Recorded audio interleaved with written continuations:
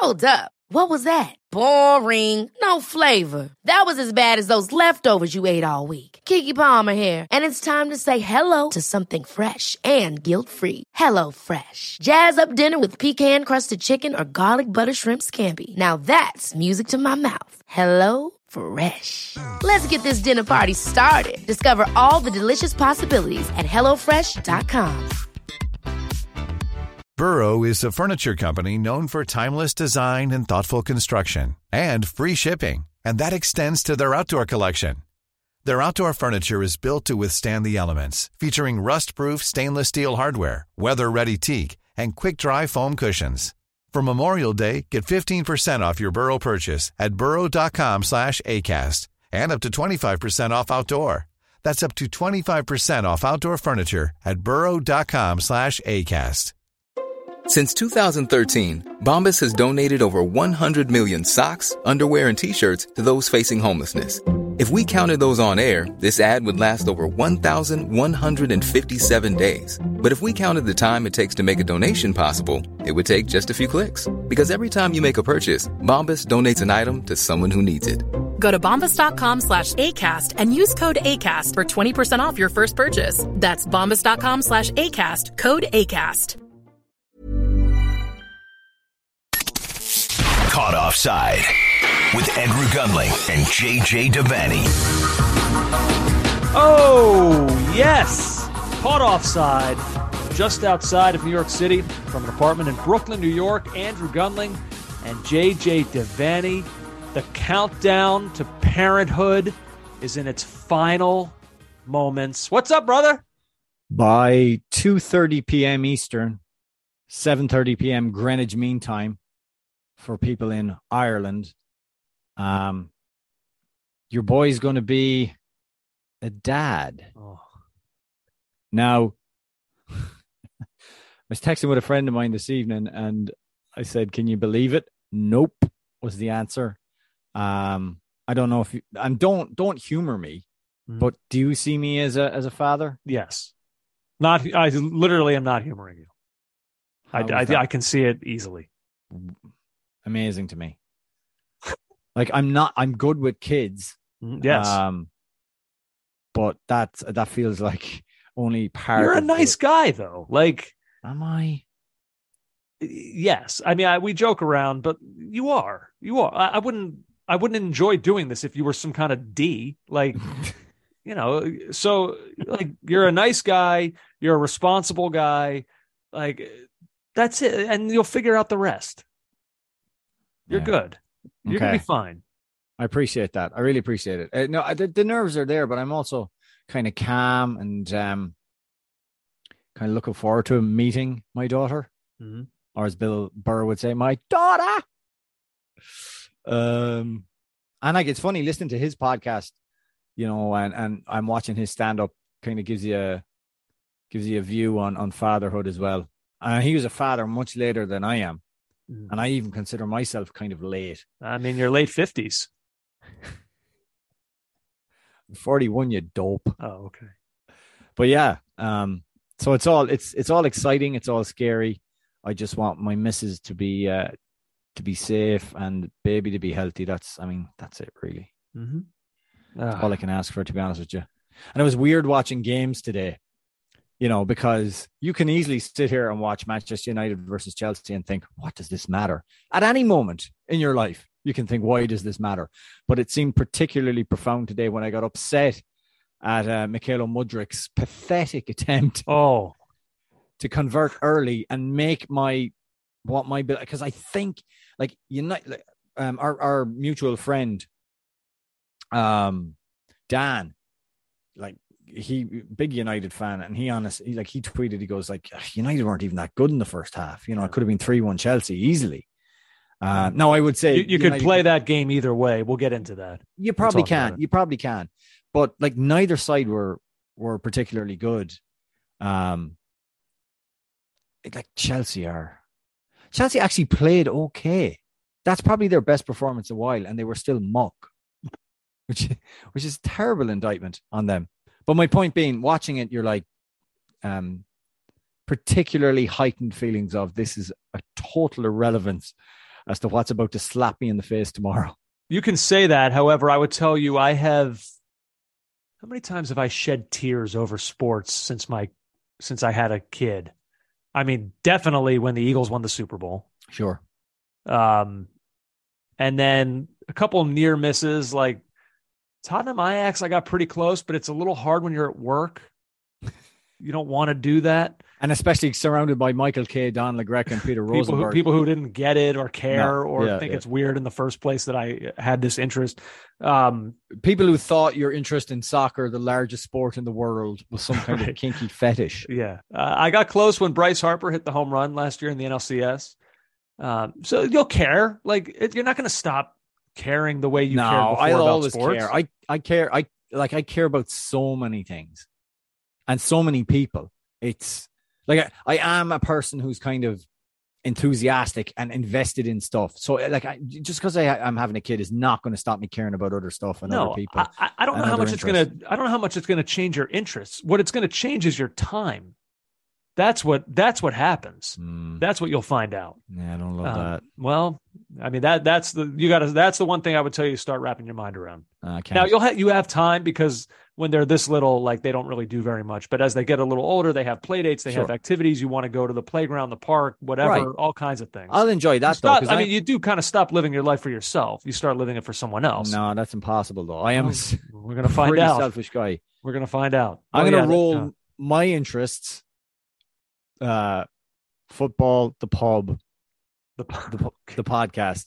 I'm gonna roll that stuff into her life. See how it works. How can we make this about me? Essentially, I mean, my whole life has been making it about me. So maybe it's time actually that I took a back seat. Might be healthy. Now that I agree with. Let's put this conversation on the back seat and let's get into the actual important stuff, and that is soccer. We'll get to other things, City and Brighton from earlier this week. We'll talk a little bit about that. Tottenham's managerial search. We'll get to some of that. Lots of big stuff happening over the weekend. After the break, we'll talk about an anniversary. Oh, okay. Interesting. Yeah. Very interesting. So yeah, there's a lot we're going to do, but let's start with the game that you referenced. JJ, Liverpool will not be playing in the Champions League. That's a sentence that over most of this Jurgen Klopp era has been a sentence that's kind of been hard to envision, one that you never really considered. And I'll say this right now, in my preparation for the Devundlings, which will be sometime midweek next week, I went back through our predictions from the preseason, from the season preview podcast, because we always go back and analyze how our predictions did. I'll tell you this right now. I thought pretty highly of Liverpool, and I'm not feeling so good about that prediction now. I thought all the way to the very end. I mean, I've been saying for months now, they'll find their way. Don't worry about it. This is what they do. But no, they will not. Newcastle held their nerve, and Manchester United in the end held theirs as well. And it is going to be United who are going to be playing Champions League football next season. Statman Dave tweeted this, JJ. Erik ten Hag has become only the third Dutch manager to finish in the top 4 in the Premier League in the competition's history. You want to try to name the other two? Louis van Gaal. Yeah. Dutch manager, top 4. It's not Dick Advocaat. No. He definitely wasn't fighting at that end of the table. God bless him. Wow, I don't know. Actually, I'm blanking on the Oh. No, I'm blanking. Gus Hiddink with Chelsea. Yes. 2009. Good old Gus. Yeah. I should read Mo Salah's tweet because, look, I know there's a culture of fronting up. Yeah, it's just not acceptable. This is different. First of all, he's selected a picture and he's put it in black and white of him standing with his hands on his hips. So we've got Salah Noir going on right now. I'm totally devastated, he tweets. There's absolutely no excuse for this. We had everything we needed to make it to next year's Champions League, and we failed. We are Liverpool, and qualifying to the competition is the bare minimum. I'm sorry, but it's too soon for an uplifting or optimistic post. We let you and ourselves down. So Salah's not going to say, be back stronger next year, bicep flex emoji. Not happening. He's telling it how it is with his hands on his hips. This is what they refer to as being in your feelings. Yeah. definitely. Yeah, he's crushed. He's absolutely crushed. And I get it. Since he's been there, they're accustomed to only one thing, and that is winning. And by the way, I know they only have one trophy to show for it, but they have become very accustomed to winning in that competition specifically. He's been to 3 titles, 3 Champions League finals. Yeah. So yeah, it's a tough pill for them to swallow. And he also committed his future with a massive contract to Liverpool. And I'm sure in that his idea was not to be Thursday night's Channel 5, to quote the song, aka playing in the Europa League. That's definitely not what he wanted. 19 goals, 11 assists in the Premier League. So he's one of the players that has the license to tweet something like this, because his performances are there to be seen and can back it up. But I thought it was interesting, very interesting. Yeah, he's not taking it well. This game, though, United and Chelsea, fun game, I would say, for a neutral to watch. I know you weren't exactly a neutral in watching this. You had very much a vested interest, but lots of chances, lots of goals. After a while, I just enjoyed watching people slip. Yeah, what was going on with that? So give me the turf report. The turf report is brought to you by Scott's Turf Builder. No. Come on. Whoa. You can't. How dare you? We're looking for advertising partners. You're giving free advertising to a real company. At least make one up. Well, no, I'm teasing them. Precious turf away. I'm teasing them and letting them know what could be if they give us money. Yeah, so you're thinking, have the players the wrong studs in? The commentators were trying to disabuse us of the notion that the field was heavily watered. But if you look at the Havertz header, that near post header where he then fell to his knees, he's trying to angle his head. It's actually a pretty good chance. And then he falls to his knees, and this like cascade of water comes up off the grass. So the only thing I can imagine is that, those fields are so hard these days and so firm underneath that they overwatered the field, and like there's no place for that water to go, and it just sat on the grass because players were slipping left, right, and center. Yeah, it was noticeable, certainly. Just to go through it, like you mentioned before, Mudryk in the 4th minute, I don't know what happened there. He just took his eye off the ball. Very strange. Seemed like he at least should have gotten some kind of attempt off. And from that range, he should have scored, quite frankly. I'm trying to figure out what to make of him. I don't know if it's quite to this level. Like overall, he's. I mean, if I had to come up with a word to sum it up, I would say disappointment. He's gotten to Chelsea. They needed help. He's been a huge disappointment. But I'm trying to think, JJ, like you referenced a couple weeks ago, my feelings on Vinicius from his early days at Real Madrid. And the fact that he was getting into positions that, his finishing was not there. That was clear. But there was something about him being involved. He was so young. Is it too optimistic to see any of that in some of these Mudryk performances, that, the finishing touch will come at some point? Yeah. Okay, so there's 2 things. The first thing, and we did notice, trying to be positive for Arsenal. Remember when they didn't sign him and I told you what the stats bots were saying? Yeah. Like his underlying metrics were not great. Right. And so there was a sense, maybe Arsenal actually have dodged a bullet here. James Benge, who writes for CBS, pretty good stuff as well. Mudryk, so fascinating in his struggles. Arsenal and Brentford both saw something in him, something that wasn't really there in the data. Then you see some of his touches in the first half, and you really wonder if Arteta or Frank could have got a player to live up to the price tag. So I think there's something there. I can't suddenly think, because I really, when he was at Shakhtar and watching him play, he looked really devastating. I know that night in Parkhead against Celtic, he was superb. There's something there, Andrew. There definitely is, but there's a malaise around that club. It's a general fog over it. Frank Lampard's comments after the game I know we're moving off the game, but what he had to say afterwards was interesting. So it was a drubbing, 4-1's a drubbing. And I know it was a good goal by João Felix. He drove through, hit it low and hard past De Gea. It was a good goal, but Frank Lampard was criticising, and I'm quoting, collective standards at Chelsea, and saying that the training and the setup and the attitude of the players that he came into wasn't good enough. And he was like, we've seen Lampard before always move to deflect criticism away from himself, and he does it in much more subtle ways. Like, you can say, well, JJ, this is another way of saying what he said the night against Arsenal before he was sacked the first time round, where he goes, what about that performance tonight, Frank?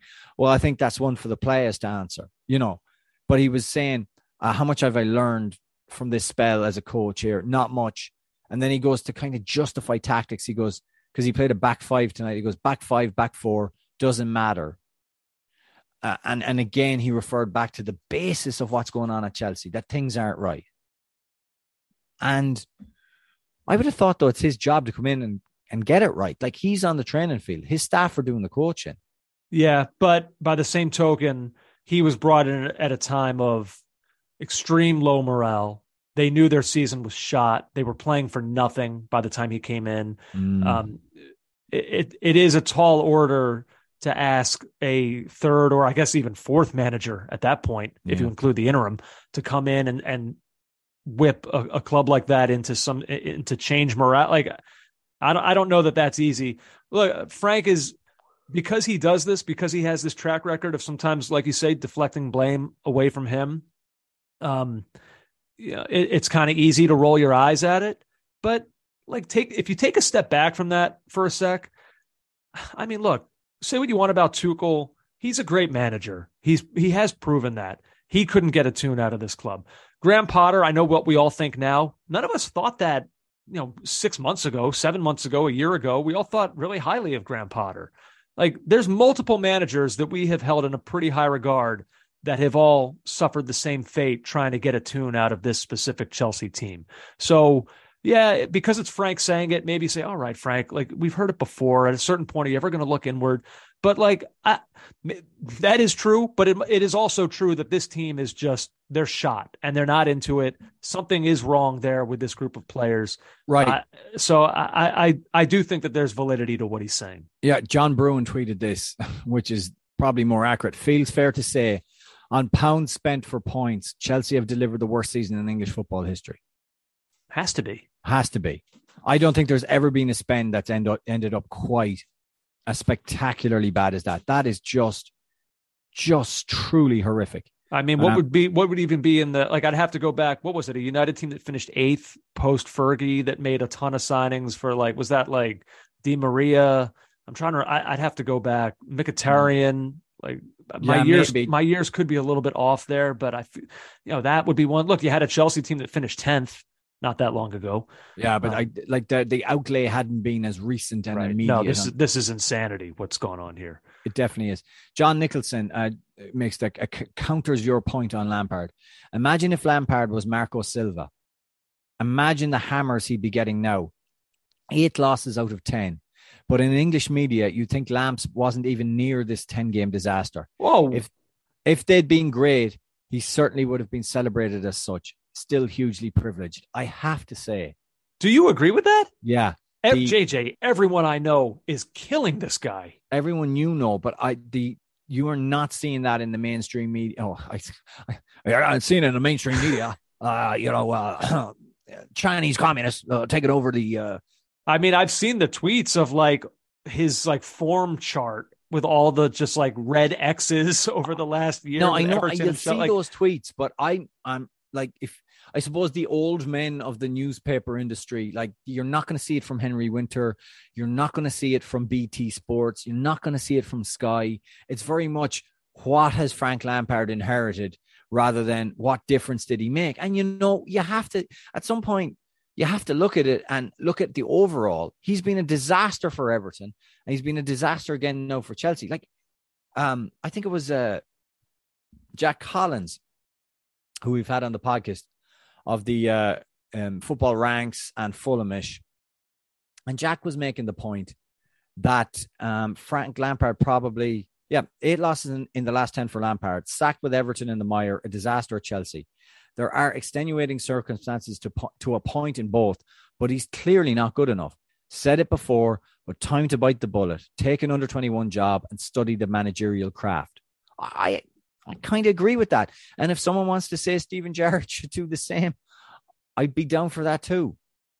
He's like, they've got positions. I'll keep hammering this till I'm blue in the face. They have inherited positions, Lampard in particular, that they did, they haven't put the man hours, the coaching hours in to get. Just haven't. And we're reaping what we're sowing there. The United side of this, because that is obviously the story to come out of this one. They've clinched top 4. They're back in the Champions League. Yep. Boy, what a fascinating season for any number of reasons for Casemiro. I mean, he has some stretches like the one he's in currently where I think this is a guy who might belong on my team of the season. Yeah. And then he's had other stretches where I'm just like, old, can't keep up, red card waiting to happen. What an incredibly confusing season. Now, I think when it's all said and done, I think there's been far more good with him, and I think that is how United fans will think of him. I think he'll be thought of very highly, especially with United needing results late in the season and him scoring in each of these games. Hugely important. The pass that he made to help set up Martial's goal. No look flicked through pass. Awesome. Just absolutely awesome. It was lovely to watch. But yeah, he's if I made my all confusing 11, he might be on that team for me. And up front for that all confusing 11 would be Awanyi from Nottingham Forest. All right. The perfect one. Casemiro. Like, I agree with you. Like, tonight you watched him, you thought, great. Just really great. Quality player. So experienced. Anchors the midfield. And then you think of what Declan Rice did to him just 2 weeks ago. And you're like, oh, that's not good. Like, gliding past him into the box at London Stadium. And you're like, get rid of him and spend the wages on that kid. I do. Yeah. United are in such a weird position right now because they've achieved top 4. I think they've done it in spite of some of the players they've had. And it's been a bumpy ride since the 7-0 against Liverpool, or rather since the League Cup win. It's not been smooth sailing. The exit in Europe, notwithstanding some up and down league form, but they've got it done, and that's an achievement. So right now, as we sit here, they've got a trophy in the bag and they've got top 4 in the bag, and they're going into an FA Cup final, which pretty we'll good. Talk about later, possibly without Anthony. We haven't got the report yet, but stretchered off. Never a good sign. Never a good sign. And you look at things and you think, all right, you've got a goalkeeper who I don't think Ten Hag can play with this guy. And I don't think he's a bad goalkeeper. I just don't think he's a modern goalkeeper. I think he evolved on the cusp, right at the edge of, you need to be able to play out from the back, / the most important thing you do is stop shots. Mm-hmm. And he's really good at one of those and really not great at the other. So it's all kind of just come together a bit that way. The centre-back situation. We saw Lindelof manhandling Pulisic tonight. Lindelof, Maguire, remove Maguire from that sentence. Does Lindelof cut it? Is he gonna still be there? I mean, I don't know, but I think a center back pairing with Lisandro Martinez and Rafael Varane is pretty good. Okay, leave it there then. Leave it there. And by the way, if Lindelof is your third option, I'd say you could do a lot worse than that. All right, I'll buy that. Wan-Bissaka fullback, not going to work. Not going to cut it. Not good enough to on the ball. Defensively, we know what he's like, and high up the field, not going to give you that quality. So can't go. I won't make arguments about Luke Shaw. You go into the midfield then, and the age of the midfield. Casemiro's there. He's in his 30s. If you watch Eriksen's decline in terms of like his ability to get around the field, he ain't going to be Modric. No, he's not. I think he's had a good season. I don't think he's been amazing. He has not been bad by any stretch. He was brought there on a free transfer. So right, but he still takes wages, and we know how they like to pay United. So I think he's had a fine season. Things have to change there. They need to lock in Rashford. He's got one year left in his contract, and that is still not. They still haven't figured that one out. They need to lock him in. Martial has to go. I know he scored tonight, but I mean, early on, the sitter he missed, too erratic. not good enough. Probably should have taken it first touch. Yeah. Bruno remains. His turn on Fofana, who had a... We'll get to that. Okay. Let's stick with United for a second. All right. His turn on Fofana, the penalty, really nice footballer. Really like him. Sancho. Can we talk about him for a sec? Yeah, go. So I like that you're doing this, going through what you're feeling good about with United moving forward, what you're questionable about, because I wanted to do that specifically with two guys in particular. Rashford, who you mentioned, who got his 30th goal in all competitions. What an unbelievable season, and what a great thing for a guy who we think is a really good guy, who we like, to bounce back from a terrible season the way that he did, a season that caused a lot of people to question what is his quality exactly? What level should he be playing at? I mean, you talk about answering that question resoundingly. What a season. Just a player that I love watching. But Sancho is the one that's so interesting to me. He's such a variable moving forward, JJ. He might be on that all-confusing team too. He's one of these guys who, you can tell, I feel like confidence is everything for him. And he goes through these stretches where maybe he makes a couple mistakes and he's looking over his shoulder and he's out of the starting 11, and he goes through a few weeks where you almost forget that he's on the team, and then he finds it again. And these past couple weeks he has. Tonight he was phenomenal, I thought, in this game. An assist, created 5 chances, was the most of anybody in the game. I thought he was excellent. And I'm sure United fans have asked this question several times over the course of his relatively short tenure with the club, but not that short anymore, of just, okay, like me watching this, I'm kind of having one of those, okay, maybe this is the moment now. It's clicking. And I know that, maybe there's boy who cried wolf syndrome here. United fans have probably said, yeah, we've gone through this before. I got to see it for a longer stretch, but I don't know, something about it happening late in the season, a successful season for the club. I don't know. It could go either way with him. Like we've seen, there's a reason they wanted him and they paid what they paid for him. There's talent there. He might be one of these guys that it took a little longer for him to adjust to this league. Manager changes, whatever. A very specific style of play at Dortmund. Yeah. And then coming into a manager who, under Ole Gunnar Solskjaer, who didn't know quite how to use him. And then in the same season, bringing in Cristiano Ronaldo to kind of... I don't think that helped. No. They've moved him around. So I'm going to take the positive side of this and say I feel good that this is heading in the right direction for him. And if it does, we know the potential. I mean, there's a superstar in there potentially. What a huge thing that would be for United if they have that already within their squad. But I think if you look at the totality of that squad, it's a good finish to finish fourth. And I think there's more business to be done in the summer. Well, the rumor, no one is linked with more players right now than they are. Well, I mean, I don't know how they're going to, that's often the case, but it needs to happen, and there can't be another Wout Weghorst summer. That won't happen. They're in the Champions League. That will not happen. They're Manchester United, Champions League, manager that they believe in. They'll back him. But I mean, look, they want Kane.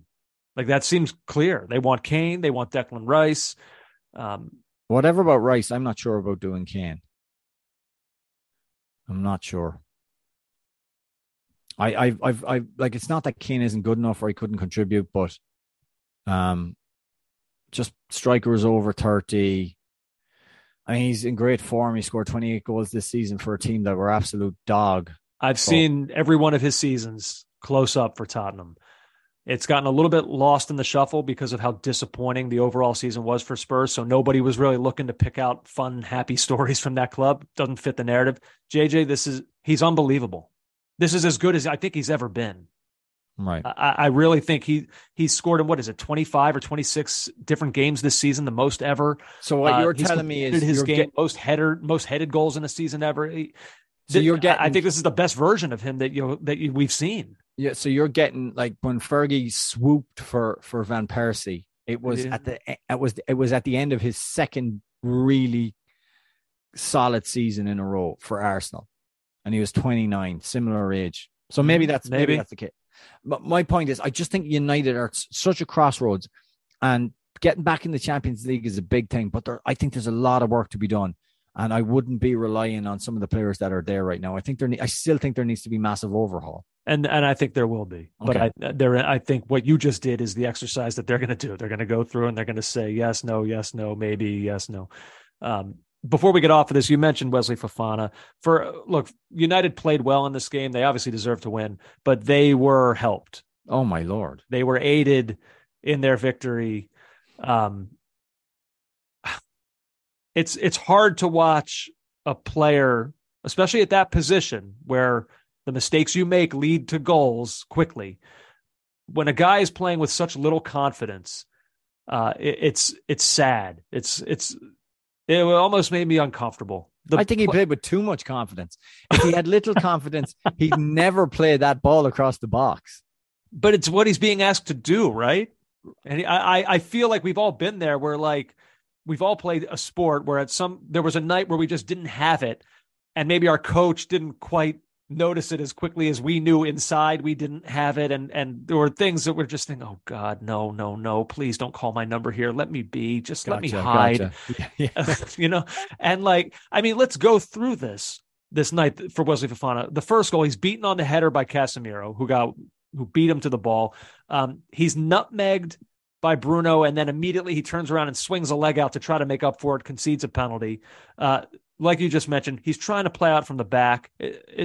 That's just the worst thing to watch a guy with no confidence do, play out from the back. And then, by the way, he does that, and then some challenge afterwards. Like there was still a moment after he gave the ball away where he could have done something about it, but his challenge was just no confidence. Like he's already afraid. He's given away one penalty. He's afraid of diving in and giving away another one, so he just kind of half-asses it. This was really a frightening performance. Who was it at a performance like that in the Champions League? Was it Upamecano? Yeah. That's right.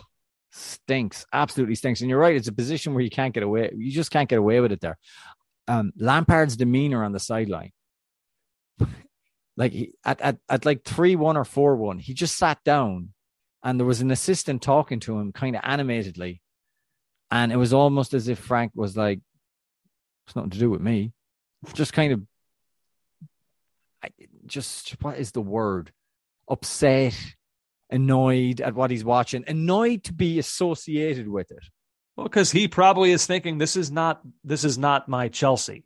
What is this team that I'm watching, that I'm trying to lead out here? That's not going to get me that plum job at wherever. No. And I've said this before, JJ, last bit on this, on the Chelsea side. I've danced around it. At times I've maybe gone a little harder than others, but look, I'm ready to say it. Kai Havertz, I got no use for the guy. He ain't it. He's just not. I wouldn't want him on my team. He might be a good guy. Look, I know he scored in a Champions League final, so that maybe he'll always have a place in Chelsea fans' hearts. But if he's your guy up front, then you're not good there. He offers nothing to me. I don't know. Chelsea fans watch them differently. On the Reddit page or Twitter or whatever, Chelsea fans, I'd love to hear from you what you think of him. He cost you a pretty penny, and God knows he's given opportunity after opportunity. And like, how many times we have to see him not score or just generally not be effective before it's like, and I guess they've tried. They brought back Aubameyang. Like, I don't know. They're a mess. There's a lot going on there. There is. And it's just going to be fascinating. Like we believe it's going to be Pochettino that comes into this. What's going on with that? I mean, it's not like official yet, but it is, isn't it? It's more or less done, I think. The Tottenham fan in me is still just grasping at straws until I see the press conference. I think it's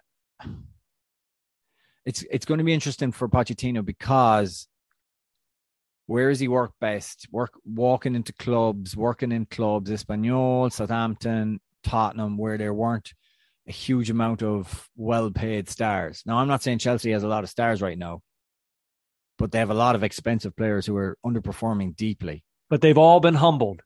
This year was truly humbling for all of them. Well, you hope they've been humbled. You don't know. How have they not been? Yeah, you'd hope so. This is really embarrassing what's going on because that gives Pochettino something to work with. They've been broken down. Now I'm going to mold you. And he's the right guy for that. He's a player's coach, but he's very smart. Oh, look, you know what I think. I think the world of that guy. So Manchester United, congratulations back back in the Champions League. Dan, who you mentioned before, he texted me earlier today, back where we belong. Save it for your United group text, all right? I don't need that. Let's see. We continue now, JJ. Manchester City and Brighton, 1-1 draw. I don't have anything. Well, we've done a lot on City. They won a title the other day. We've got an FA Cup to recap. They got a Champions League final coming up. Yeah, so I got nothing to say here. They did it all on a meager budget, which our City fans are very. It's not all about the money. We've got Pep Guardiola, and he's here because of the. Oh yeah. So obviously there's more to be said about them, but for me, not today. The Brighton side is more the one that I'm looking at, just because this is kind of, they've qualified for the Europa League. I mean, this is an incredible accomplishment for this club, and I mean, my God, like you talk about going about it the right way. I saw this tweeted from Varsky Sports, JJ. Brighton since 2021. Basically the incomings and the outgoings between bringing in since 2021 the following players: Cucurella, Estupinian, Enciso, Caicedo, and Matoma. That cost them, all of those players combined, cost them a total of £47.1 million. All of those guys combined, that's what they paid to acquire all that talent. Now the outgoings since then: Cucurella to Chelsea, $63 million. Ben White to Arsenal, 50. Basuma to Spurs, 35. Trossard to Arsenal, 27. Maupay to Everton, 15. Dan Burn to Newcastle, another 13. The outgoings have gotten them back $203 million. JJ, they're going to lose some guys. We know that. Alexis McAllister appears all but gone. Caicedo appears to be gone. But beyond that, it seems like they're going to try to keep guys. If they keep the rest of that team, if they keep that manager, and if they continue to spend wisely the way that they have with that obscene amount of net gain profit that they have over the past 2 seasons, I mean, what are we at the front edge of here? Like, what is it wrong to start talking about like a Champions League ceiling for this team in an era of City and Newcastle, United now possibly being bought by owners with pockets that go on to infinity? I don't know what's possible for them, but like the neutral fan to me looks at them and wants this to succeed because they're so clearly going about this in a smart and intelligent way, and you want to see that rewarded. Yeah, you do, and you want some market forces to cool themselves. So you don't want to see the cycle of players being plucked from clubs. Like, so Matoma, Estupinan, Ferguson. Like, Evan Ferguson's been linked with everybody now. Yeah. And he has so much upside. He's a top goal scoring teenager in the Premier League. 10 goals, all competitions, 18. And you saw the 2 goals he got against Southampton. They were brilliant. So for this to continue, for us to have a real idea of how they can push on, we need all the market forces of football to not impact them over the next 12 months. Well, those market forces will impact them. But it's what you're saying is they're going to continue to be wise and savvy and hit gold with the players they bring in. And that's what we'll find out. Have they gotten lucky? No, but don't forget they've already been they've already been kind of shorn of some of like the brains and the kind of the think tank that got them where they are. Like, they lost their manager mid-season to Chelsea. They've done brilliantly well to get De Zerbi in, but they've also, Dan Ashworth gone, plucked by whom? Newcastle United. So at some point the erosion keeps going, and Southampton they're a point in case, also down on the south coast, where the erosion that I mentioned can only you can only stay unaffected by it for so long, and eventually it chips away at you. We're in the early stages now with Brighton, and it's so exciting. And what De Zerbi's done in it's such a short period of time, like the way they play, he's refined, and he's doing things now that Pep Guardiola is saying, and we know Pep loves to praise people. that aren't on other teams, because I do think he subconsciously likes other managers and players to do well, because it reflects well on his achievements, and he can sleep safe at night and not really dwell on the bountiful bags of cash he's been given. But he's right when he says the things De Zerbi is doing with this team are new and they're innovative. And I don't know if they could survive losing De Zerbi in the summer. And where's your next De Zerbi coming from? Like, I don't know, but then again, I didn't know about him. So no, I mean, there's another one out there, presumably. We remember Graham Souness, was it, attacking his resume? Right. That's right. Yeah. Oh, he's holding one of the biggest L's of the season. The L, well, he did something lovely. He's doing something lovely for a charity, which is, and the video of him talking about it has gone viral this week since he retired from Sky Sports. So he's holding a massive W. But in terms of football analysis, the L is so big, Andrew, that he needs to apply for planning permission to bring it to his house. This L blocks out the sun of his neighbors. Enormous L. So that is crucial to me, that De Zerbi stays there. That Ferguson gets another few seasons to develop, because God knows what he could be. Matoma as well. Does Matoma strike you, Andrew, as one of those brilliant players? And you think, oh my God, someone's got to buy him. And then a bigger side buys him and he's like, just doesn't work out, ends up a little bit of time on the bench. Maybe I've just got a notion of the kind of player he is, but he's devastating. I think he's brilliant. I don't know. I think he could. It's hard to say. Like if Newcastle went in for him, I think he'd play there. Yeah, he starts for them. My point being is, I really hope that everything we know about modern football in the Premier League and the top flight, that those forces are not exerted on Brighton. Well, they will be. They will be, which is why they have to win now. Like, this is like, there's no more like, okay, if we can keep building here 3, 4, 5 years from now, who knows where we'll be? No, for clubs like you, it doesn't work like that, because you're going to be torn to shreds. So you got to do it now. Like the Europa League, win it next year. Like FA Cup, you got to get one. You know, Leicester did this. They had their moment. It lasted for a decent amount of time. They won a Premier League and an FA Cup. Now they're going to get relegated. Like, you know, Southampton, like you said, they had a decent run. They got torn to pieces, and now they're getting relegated. They never got their trophy. What you're saying is, when that window opens, you got to jump through it. And it's open. It's happening. They got it. Like, there's going to be players there who aren't happy about it, but it's time. They have to be selfish now. Like, I know they're going to let, I think, 2 guys go, Caicedo and McAllister, but then slam that window shut. No one else is leaving. We're going forward with this team. We got all this money to spend. We're going to bring in a few other great players, and we're going to win the Europa League. We're going to try our damnedest to fight on multiple fronts and qualify for top 4. Like, you know, or I guess if you win the Europa League, you don't have to qualify for top 4. You're in the Champions League. So I think that, like, they've got to.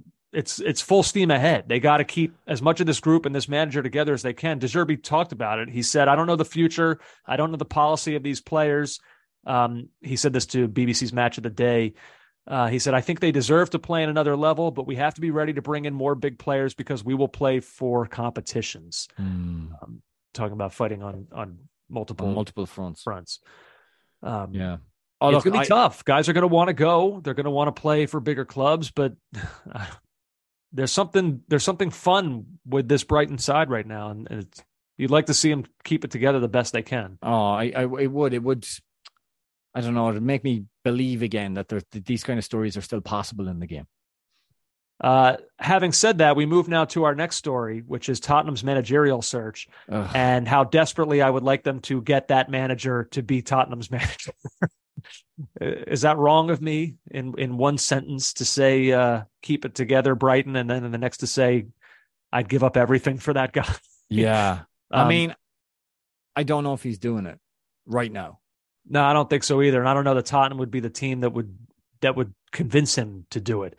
I'm starting to get a little bit of 2021 PTSD, JJ, with Tottenham's managerial search after going to bed last night thinking that Arne Slot was going to be Spurs' next manager, and then waking up this morning to find out that he said, "No, I'm good at Feyenoord." Dan Kilpatrick in the Standard wrote this: either Spurs were used by the 44-year-old as leverage in his contract negotiations with Feyenoord, or they were turned down by Slot, or they were unable to agree a compensation package with the Eredivisie champions. Whatever the case, Spurs' situation is starting to bear alarming similarities to their shambolic summer of 2021, when they limped to the end of a dispiriting season under interim head coach Ryan Mason before a summer of lurching from one managerial target to the next. And we all know how that ended, JJ. It ended with Nuno. Now, I'll say this. That is because there are some similarities there of initial targets apparently not wanting to go to Tottenham or them not working out for whatever reason, i.e. Slot, Nagelsmann, Poch, and Poch going to a direct rival makes it even worse. Now, just because that is the case, the only reason I would say that I'm not at threat level midnight here in terms of threat level midnight, in terms of, yeah, it's an Office reference in terms of the 2021 comparisons. DEFCON 3. I'm not there quite yet because unlike 2021, I feel like there are still a lot of names that I actually wouldn't be devastated to fall into. So can I throw a name at you? Sure. Discussed by Miguel Delaney today. Personally, think Postecoglou would be a very good appointment for Spurs. You only have to look at how Celtic fans shared the same questions, comments as Spurs are now, and then quickly loved him. In terms of, and I'll just give you my 2 cents, in terms of what Levy has promised and not fulfilled in any of the managers he's had lately, is the idea of playing football the Tottenham way. So after Mourinho left, he made that statement, or left, was removed.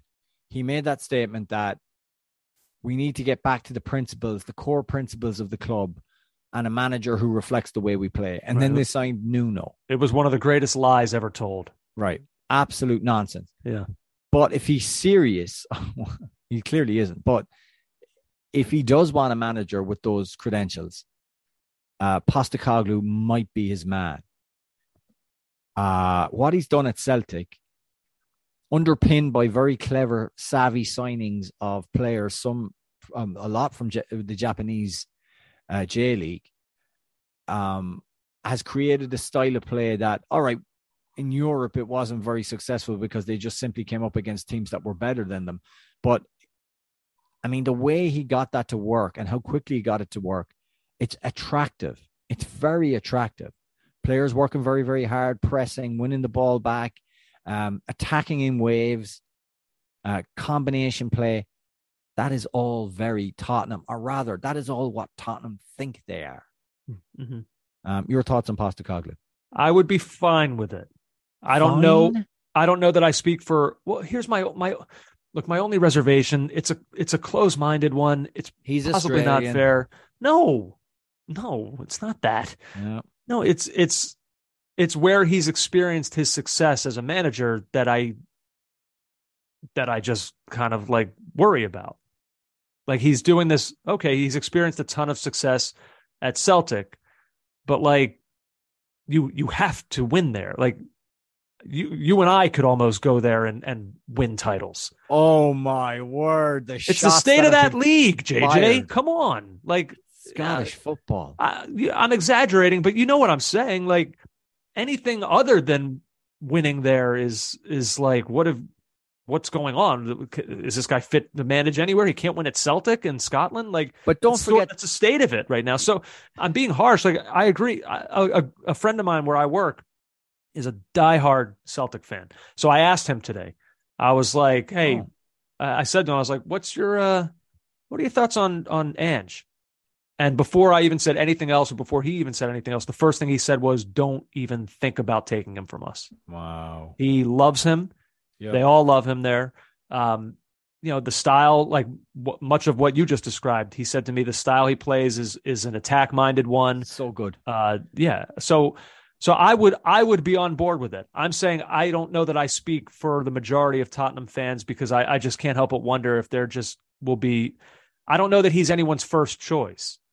And so, like for me, De Zerbi would probably be, if I had my first choice, it would probably be him.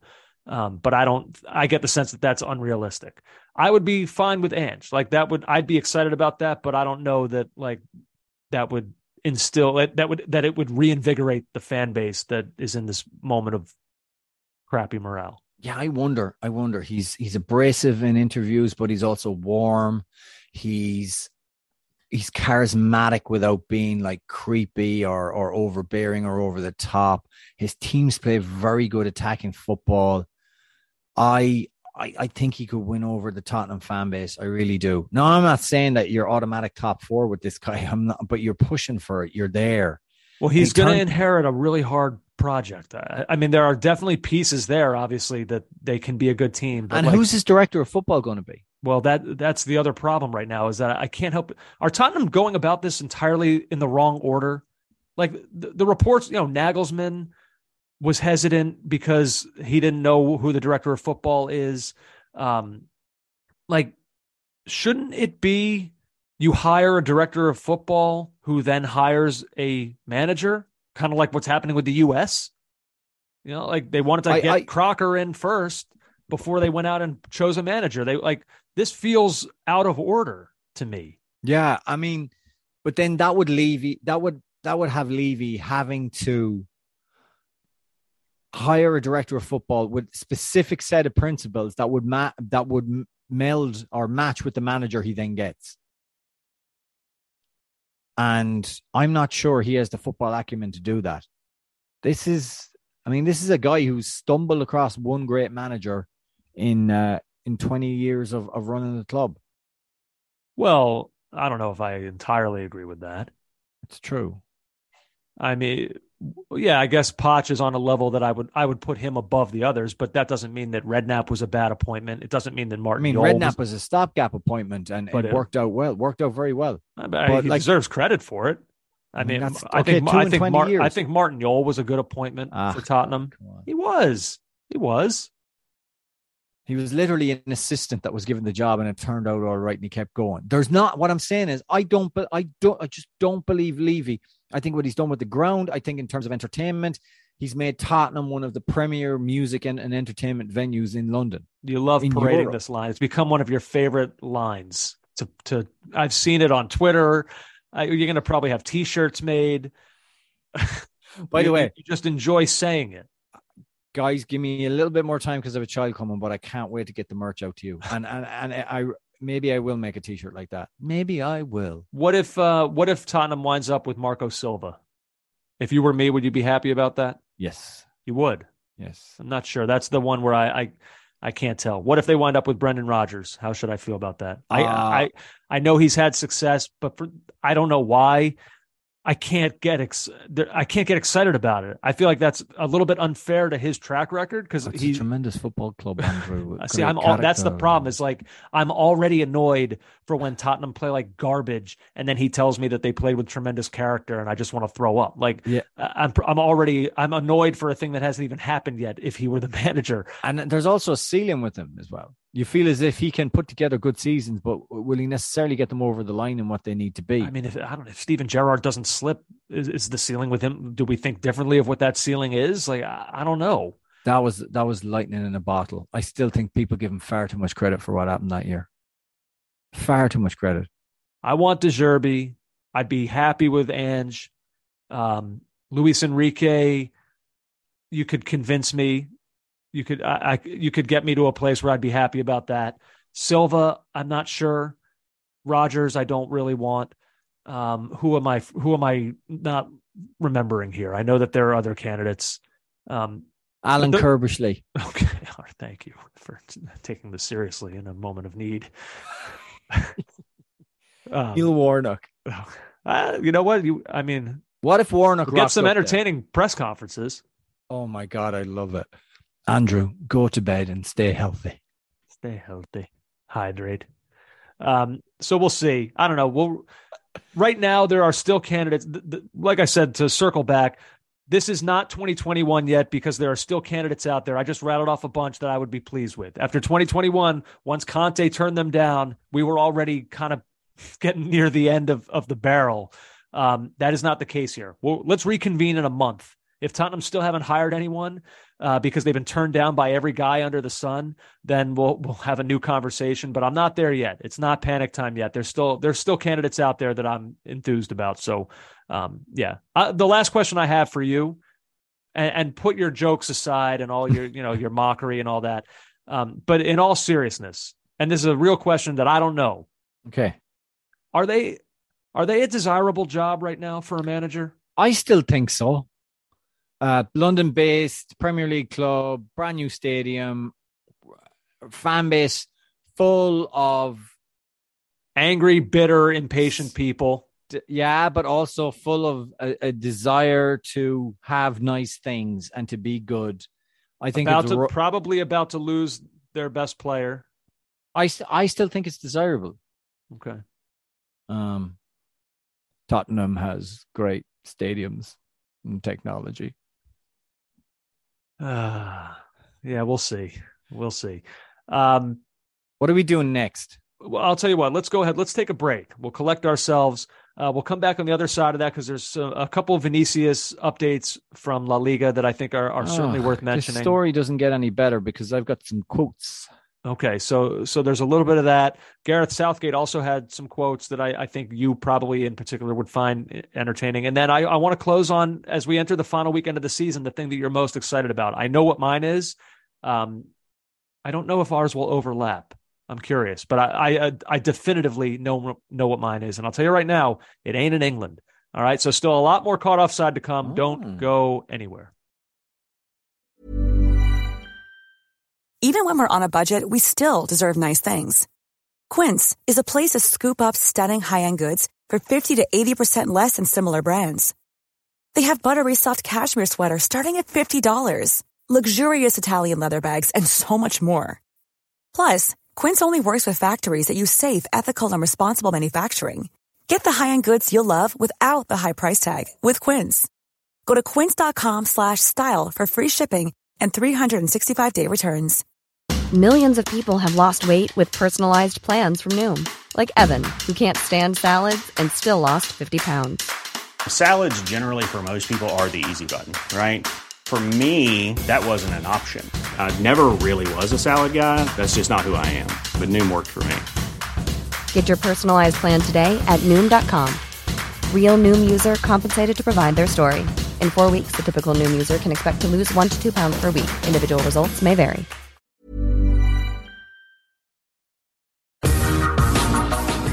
Oh, back now on Caught Offside as JJ. We're now roughly 55 minutes closer than we were at the start of this podcast to fatherhood. Yeah. Maybe it's bad luck to drop the name. What do you think? Okay. Well, I know you.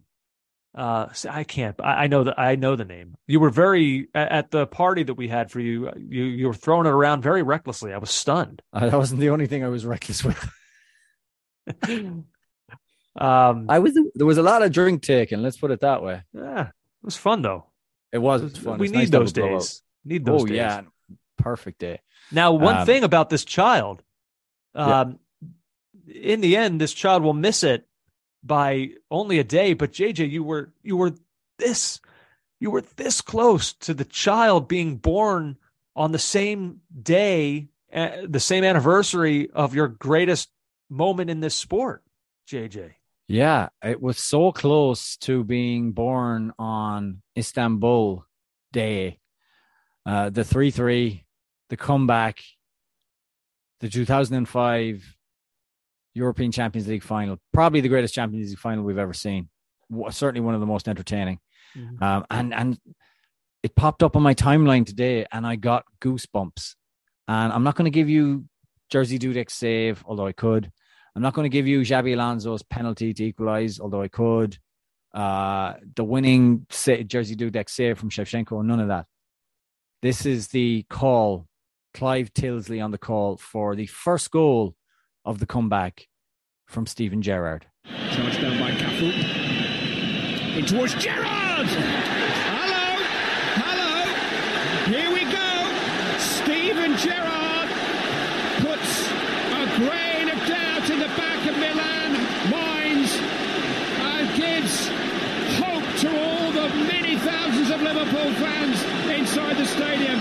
Oh, hello. Hello. Hello. Here we go. Brilliant. It's a great header from Gerrard. It's a brilliant header. How he's got between Jaap Stam and I think, was it Maldini? I don't know. No one's picked him. And it kind of summed the game up, that whole passage of play, because Risa gets it, fires the ball at Cafu, and it just falls nicely again, spinning in place on the turf. And it's a super cross from Risa. A player. What is the podcast where they name old MLB players? They go, here's some guys. And they just like name like Brandon Inge or oh my God. Someone like that. What's that podcast? I have no idea. Oh, like the Sid Bream Daily podcast. I don't know. I would love us to have a segment where we just name some guys. And John Arnorisa will be there. Is he just some guy, though? I always thought pretty highly of him. No, I've always liked him, and I think Liverpool fans liked him as well. But he's more than Brandon Inge. I've not heard John Arnorisa's name in so long until today, and it was glorious. 18 years. That's a I remember where I was game. Oh my God, ridiculous. It's incredible, absolutely incredible. Yeah, one day she could have come out a day earlier. If she had, would it have inspired you to have changed the name to something pertaining to that, like Smitsa or the middle name, not the first name, because I do have a partner in this who happens to be a Tottenham fan. Right. So I was looking for a gift for you, and I was looking through like Liverpool baby clothes, and then like I had one picked out. And before I put in my credit card info, I stopped myself. I was like, wait a second. Like the mother of this child is a diehard Tottenham fan. Yeah. Like, what am I doing here pushing this child right into the arms of Liverpool when the woman who's actually going to give birth to the thing is Spurs? So like, this is wrong. So I just went US. Yeah. You tried to cap tie her. Yeah. We want her with us. Beautiful onesie, US men's national team onesie. It was so lovely. Received that last night. Slightly annoyed that you're trying to cap tie my child, because she made Declan Rice all of you, and reverse for. Rice and play for Ireland. Oh. But no middle names. It would have been. How does Roshin Javi Devani work? Well, there it is, everyone. He just revealed the name. Oh, he did, yeah. Roshin. So there we go. There's Roshin no taking it back now. Roshin Vladimir. Yeah, that works. Roshin Jersey. Roshin Dudek. Roshin Steven. Dudek works. Yeah. Dudek Devani. Dudek Devani is a powerful name. That's a strong name. It is. She sounds like she's going to be a congresswoman. Dudek Devani. Roshin Dudek Devani speaking. So, 18 years ago today. Unbelievable. Wow. Does not crazy. Feel like absolutely crazy. Long ago.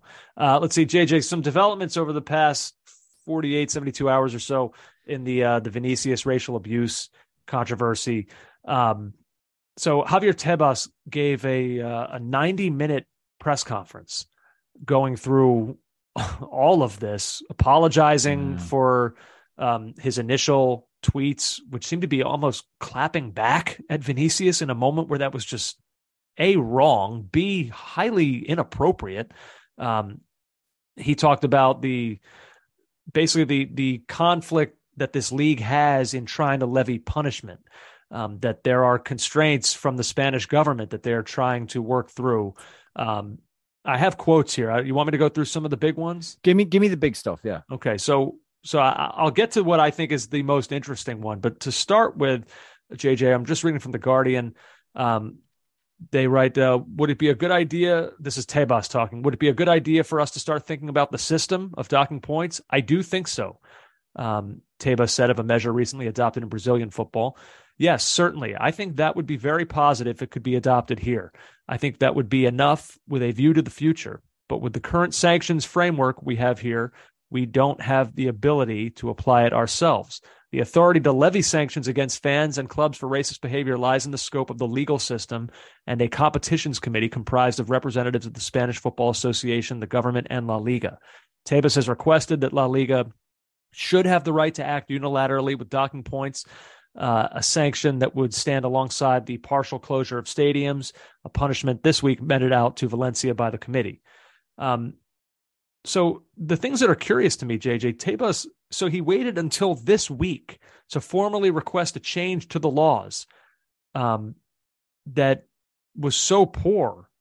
And he acknowledged that those laws were poor. Why? Vinicius has been targeted with racial abuse 8 or 9 times this season. Why did it take until the end of May for him to formally request permission from the Spanish government to finally go through this? He said, "We thought we were making progress in the courts when we made direct complaints.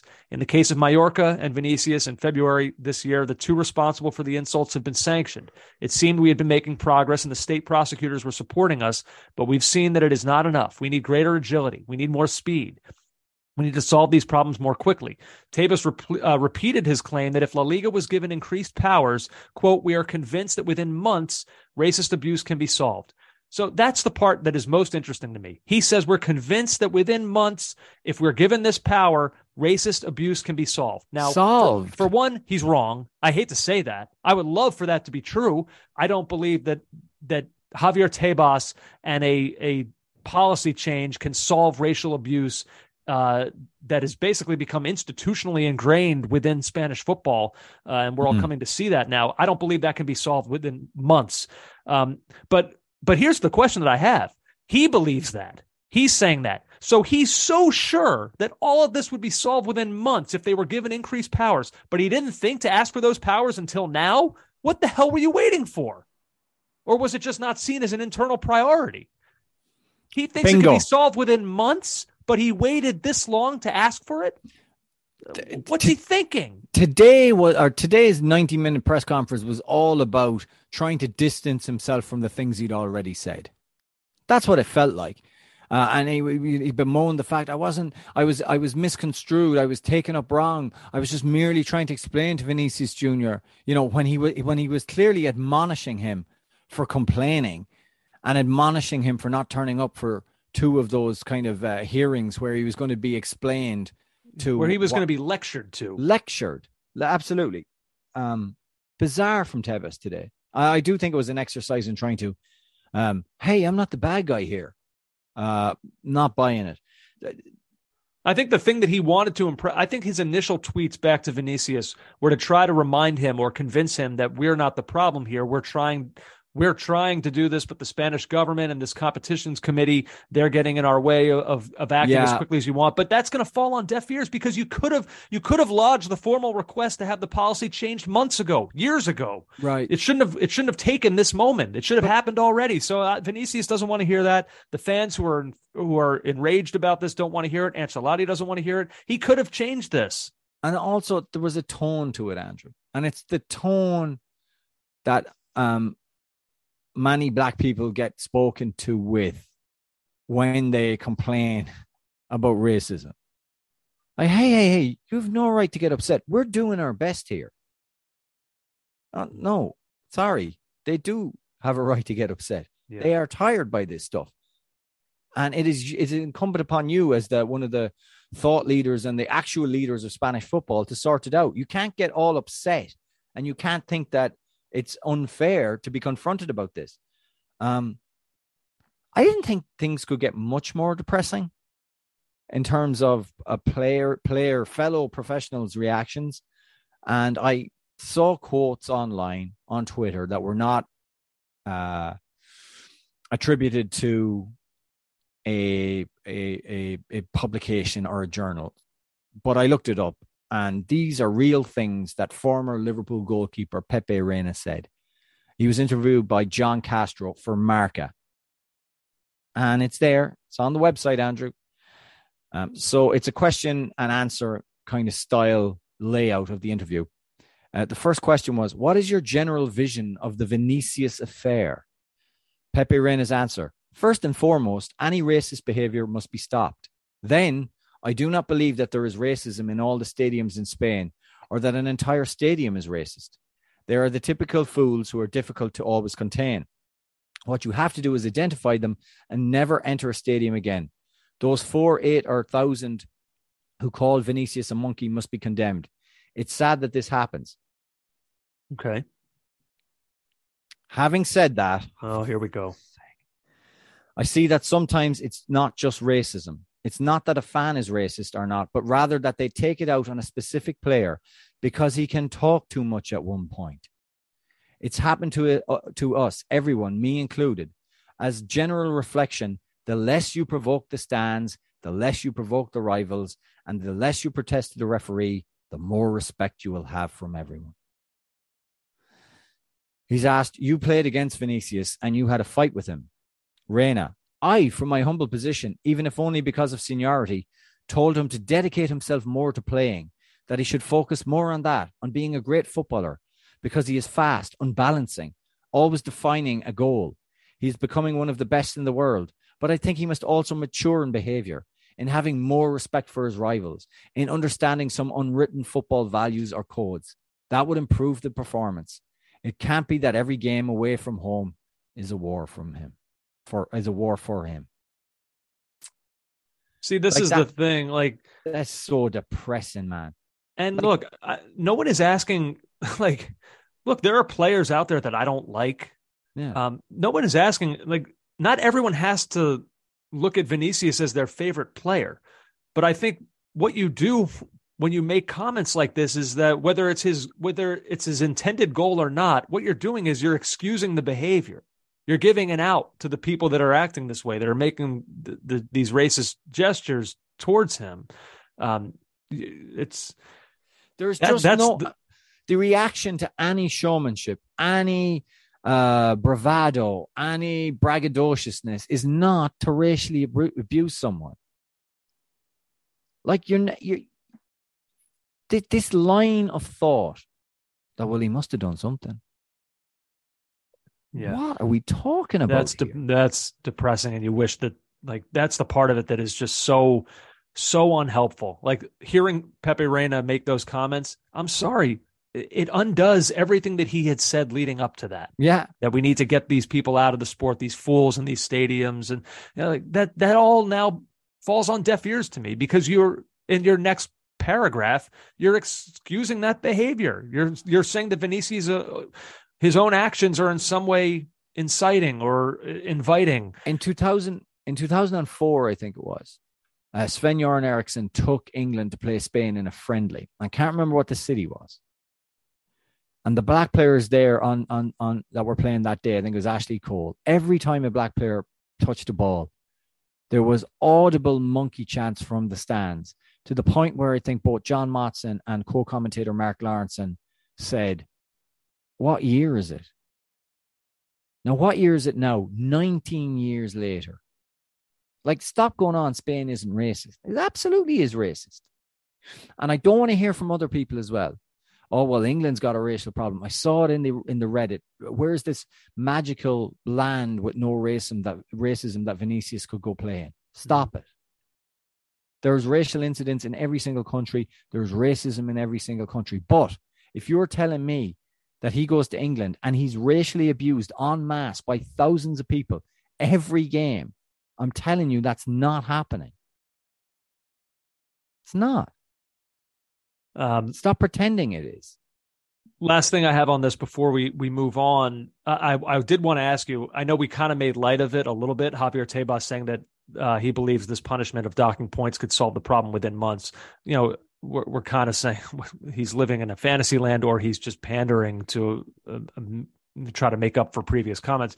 Having said that, what do you think of that as a punishment? Like, I do believe that I wouldn't say that it will solve the problem in months, but I do believe that is an effective punishment. I think it should be part of a wide ranging form of punishments, stadium closures. If the fans can't behave, you have a right. You run these venues. You have a right to say exactly what behavior happens in those stands. People pay for their ticket. They sign up to a code of conduct. That's the first thing. Second thing, the invigilation of the stadium. If someone spend the money, make sure the cameras are there. And if you see people doing it, you make examples. They're banned for life from all Spanish football stadia. Simple as that. Fines, points deductions, the whole thing. Make it a full gamut of penalties. That's the only way. And be serious. And if it's widespread enough, postpone games. Pull teams off the field. Don't just go through the protocol. Be serious about it. Yeah. Whatever you do, follow through with it. Absolutely. Let's see. We continue on here, JJ. Moving now to your story of the week. Gareth Southgate says that Harry Maguire's place with England could be under threat. Imagine that, JJ. Unbelievable. Wow, what a revelation. Southgate says, inevitably talking about Maguire's playing time and his season at United and what it means for his place at England. Southgate says, inevitably, it's not a situation that can continue forever, said Southgate, who has handed Maguire over 50 England caps and included him in his squad for next month's Euro 2024 qualifiers. I'm reading here from ESPN FC. It's Southgate continues, it's like Calvin Phillips. They are important players for us. And with Calvin, we haven't got many players who can play as that single pivot. Of course, the longer the situation goes on, the more concerning it is. And we've got in Mark Gahey, Lewis Dunk, Tyrone Mings, players who are all playing well without the same experience of club European football or international football. But we've got to keep searching for competition in that area of the pitch. JJ, Harry Maguire has started 7 games for Manchester United this season. He's appeared in 15. What are we talking about here? I know. Right? He's not England level right now. He's just not. And the fact that this is like pulling teeth to get this out of Southgate just shows how obsessed he is with this guy. Yeah, and also with loyalty. Because it wasn't that long ago when Maguire was in wretched form from England. That October 18, 2022, Southgate doesn't want to drop Harry Maguire, the Athletic. I know everybody says he's important to me. He's important to us. It's us, not me. So like this whole vibe, this whole camp, this whole set up for England has been based on loyalty since 2018. He was very much Southgate, a ride or die manager. Now, unfortunately, the time has come to die. Oh my God. He can't keep going with Maguire. This is definitely your no S story of the week. I don't know what else to say about it. The guy is, it's the point where what top half Premier League team is going to take a chance on him? Not as a starting center back. No. So this is he finally said it, but he got there in the end, I guess. Yeah. Finally, JJ, like we said, we're heading into the final weekend of the league seasons around Europe. And so I ask you simply what you're most looking forward to. I'm looking forward to Dortmund and Mainz. And I'm looking for Cologne and Bayern on Saturday, the 9:30 kickoffs Eastern time in the Bundesliga.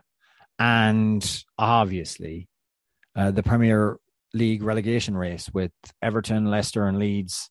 I mean, Leeds look sunk, but Tottenham look pathetic. Yeah. So Leeds can get it done. Everton should get it done against Bournemouth, who are, I mean, if they're not on the beach. Oh, that's such a big sentence. Everton should like Leicester hosting West Ham. I actually fancy Leicester to win there. This could get tasty. I mean, they're all intriguing matchups. There's no question about that. They're all kind of 50-50s. Yeah, I think it's a fascinating relegation race. For me, it's the answer to the question is the first thing that you touched on there. I am riveted by the conclusion to this race in the Bundesliga. Can Dortmund do it? Can they beat Mainz and unseat Bayern from their decade of dominance? I just want to go a little deeper here on Dortmund. They were 6th at the World Cup break. Like, this was not always destined to happen. Sebastian Haller, what a great, incredible story this is. He returned in January and like he's finding his form now, and he's not just like a bit part happy ending to this story that, of everything that he's overcome and been through. Like, he's a game changer. He only started 14 games. He appeared in 18 this season for Dortmund. And yet no one on that team has scored more goals than him in the league this season with his 9. He's tied with Daniel Malin and Julian Brandt. Like, I don't know. I look at Dortmund and they've got to get this across the line. They're not there yet. And part of me almost needs to see it to believe it, because I'm just so conditioned to believe that Bayern, like, they find a way. That's just how it is. Bayern find a way. But like, I'm already thinking about this from the Dortmund perspective of the guys that I'm kind of happy for in this moment. Like, Haller, obviously, Karim Adeyemi, I think, is one of the most exciting young players in Europe. Obviously Bellingham. But there's 2 guys that I kind of have in mind in particular. One is the manager, in Edin Terzic, who, like, this was always his club. He's a Dortmund kid. It's where he grew up. That was always his team. Adam Bate had an article up in Sky Sports about this moment for Dortmund and about Terzic in particular. He writes, Paul Lambert, who played at Dortmund, first came across Terzic when he was Slaven Bilic's assistant manager at West Ham. Quote from Lambert, "I knew he was a Dortmund fan then because he told me. Emphatically, this is his club." Sebastian Kell, who's Dortmund's sporting director, describes him as a child of Dortmund. Quote, "Born and raised here in our club, in our scouting department as an assistant coach. He understands the club. He identifies with the club and has its values. He was the right man at the right time to lead Dortmund." God, what a dream come true for him, that this would be this guy who, like, this was always his destiny. I'm sure he felt that he needed to be the guy to do this, and he could actually get it across the line, his boyhood club. But then even more than him, JJ, there's one other guy that I'm thinking about should this happen. Marco Reus. Marco Reus. He joined Dortmund in 2012, 2013 from Borussia Mönchengladbach. That was 1 year after Dortmund's title and the same year that Bayern beat Dortmund in the Champions League final. He's been a constant for this Dortmund team through all of the frustration, through all the close calls, but even beyond that. He missed the World Cup this year through injury. Go back further, he was supposed to be on the 2014 Germany World Cup winning side, but he suffered an ankle injury in their last warm-up game before the tournament, had to miss out. You remember Mario Götze holding up Royce's jersey at the end after they won in a tribute to him. This guy has dealt with a lot of disappointment in his career, a lot of near misses. Seeing him lift that trophy in that stadium, they'll be at home in front of those fans, it just feels right. And you could see it already. Like, I don't want them to get ahead of themselves, but like, you could start to see it last week when they overtook Bayern, when they beat Augsburg. Go back and look, like, you can find him like in the wide shot of the field when the full-time whistle blows. A lot of guys for Dortmund, they're tired. They're kind of standing around. One guy, when the full-time whistle blows, one guy on that field falls to his knees and screams as loud as he can. And it's Marco Reus, because I think he can taste it. They're getting close, and he has been waiting forever for this moment with this club. I think this will be a huge moment for a lot of guys, but I think it hits different for him with all that he's been through there. I couldn't agree with you more. He's one of European football's great nearly men. Yeah. I mean, he's so talented. We know how talented he is, but I guarantee you at the moment of that highest talent, he's going to have an injury. He's going to have something that pulls him away, pulls him back. There's also some other guys who are kind of nearly men, like Julian Brandt. Like, how long have we kind of been talking about him as like this amazing player? And he's like 27 now. It's kind of snuck up on us. Like, he always seemed baby-faced. And Emre Can there, like, you know, I suppose another guy, didn't really work out his 4 years at Liverpool.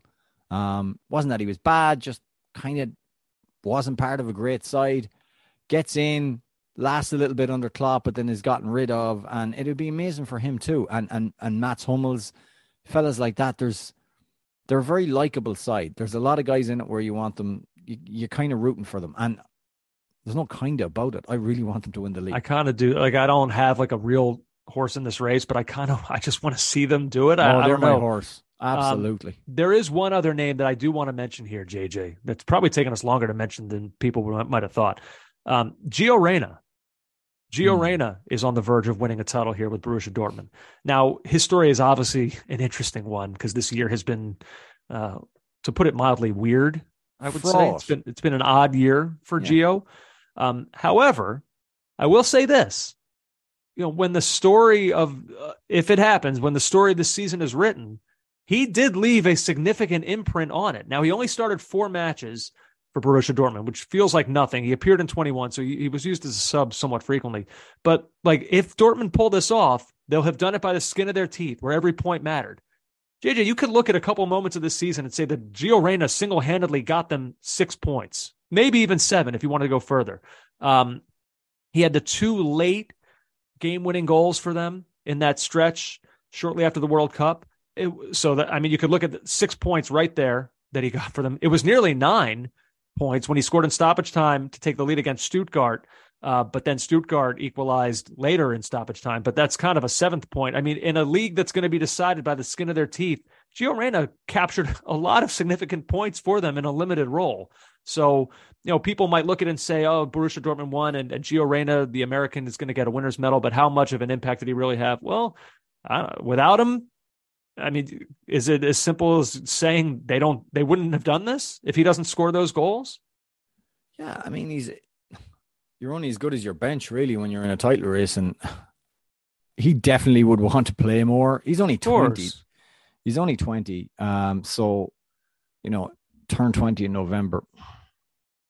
He is entitled to his piece of that pie, definitely. Of course. And, through all the weirdness and everything, look, I'll be thrilled for the guy. I hope it would be fun to see him do it. And good for him, because albeit I know that, the season has not been what he wanted it to be, but he does have an imprint on this. So it'd be cool. It'd be cool to see that happen. JJ, I don't have too much else except to say that support for Caught Offside is brought to you by Manscaped, of course, who is the best in men's below-the-waist grooming. Manscaped offers precision-engineered tools for your family jewels. Manscaped recently launched the Ultimate Men's Hygiene Bundle, the Performance Package.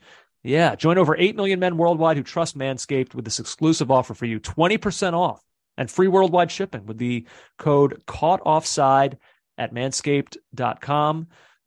Like we have talked about, it's fantastic for everybody who, I always say, for those of you who do this, who do the, as they put it at Manscaped, the below the waist grooming. I should say, for those who don't, you just should. And Manscaped makes it so easy. We've always talked about how easy the cleanup is with this, the entire process, all the steps that you used to take. JJ and I have gone through ours chapter and verse with the scissors and the razor blades and all that and whatever. No, you don't need to do all that. It should be just a one-step process, and that's what Manscaped does. So many elements to this package. Of course, there's the main part of it is the Lawnmower 4.0 trimmer, Weed Whacker ear and nose hair trimmer, the Crop Preserver ball deodorant, Crop Reviver toner, performance boxer briefs, and of course a travel bag to hold all of these things. It's fantastic. I can't speak highly enough of it. And with Father's Day approaching, I would say it makes for a fine gift as well.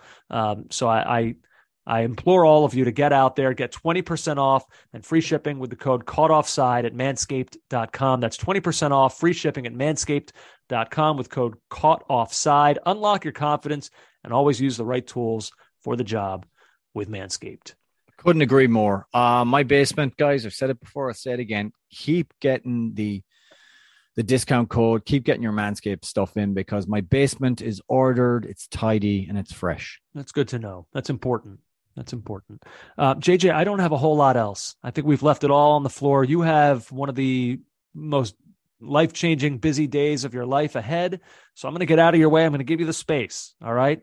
And I look forward to referring you exclusively as Daddy moving forward on this podcast. That is so creepy.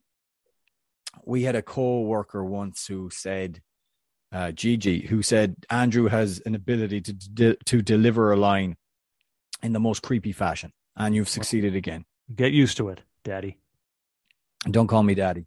Yeah, I'm excited, guys, and thanks. There's lots of really kind comments and well wishes coming in from Caught Offside Nation. So I appreciate you all. What you can do for this daddy is go and leave a review on iTunes, on Apple iTunes. Leave one on Spotify, the easiest of all. Just hit the 5 stars. 5-star review on Apple iTunes, 5-star review anywhere you can get it, and go follow the animals on Reddit or /Caught Offside, and prepare thyself for some nice summer merch, which will be on the way once I can get this child to just join us here on planet Earth. And what you can all also do is to gather and congregate outside of NYU Hospital in New York, where this event will be occurring. because it is a landmark moment. NYU in Midtown. If you want to send well wishes, drop by maybe with mezcal. Drop by with mezcal, maybe a 6-pack of a nice lager beer. So what you're saying is when they'll show up at the hospital, and when the nurse or whoever asks, okay, who are you here to see? JJ Devaney, I believe he's in the maternity ward. They just had a child, him and his lovely girlfriend. Oh, okay, and you are brother? No. Cousin? No. Close friend? No. Well, who are you exactly? I'm a listener of his podcast. Oh, yes, of course. Right this way. That's family, man. Okay. That's family. That's the way I view everyone. Look, I got people stopping me on the field on Randall's Island to shake hands who are listeners to the podcast. We are a large family, and I will utilize that family to get me contraband into that hospital. Yeah, one of the animals, one of that family that you talk about, I guess their username was something that I didn't know what it meant because it was in Spanish and it's a derogatory term. And I read it on the podcast last week. And I saw tons of tweets. Oh, haha, he got, what were some of like the Simpsons memes? He got IP free lead and stuff. I'm sorry, I'm supposed to know every slang word in another language that I don't even speak?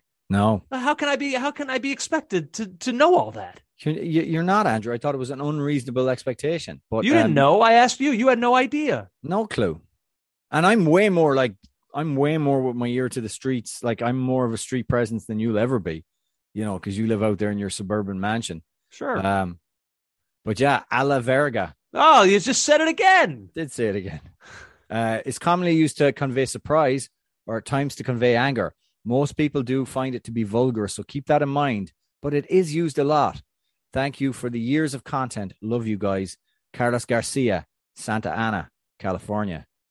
Thank you, Carlos, for letting he said, me know. I haven't emailed in a while, but after listening to Andrew say a la verga 97, he did it again. Do I have to bleep these? I had to email to say thank you for making my day. So I saw the tweets and I was like, I kept looking at the word. I was like, am I reading the word wrong? Am I saying it like the emphasis on the wrong syllables? But little did I know it's another language. You've always struggled for street cred. And I think you saying that as just, you've gone up a few notches. But I said it like a fool, an unknowing fool. I don't get it. We are all in this world wandering around as unknowing fools. Listen, there's one unknowing fool who's about to have a baby tomorrow. So I gotta go. Get out of here. Go on and get. Hey, JJ, to you, I say. Check you later, fun boy. I'll see you. With a child. You've been listening to the Caught Offside Soccer Podcast.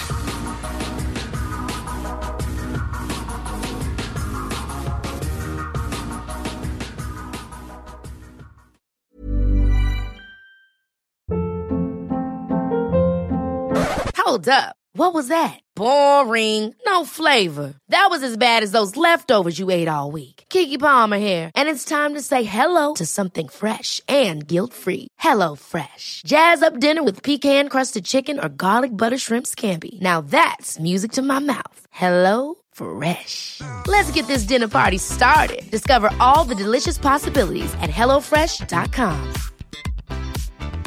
Even when we're on a budget, we still deserve nice things. Quince is a place to scoop up stunning high-end goods for 50 to 80% less than similar brands.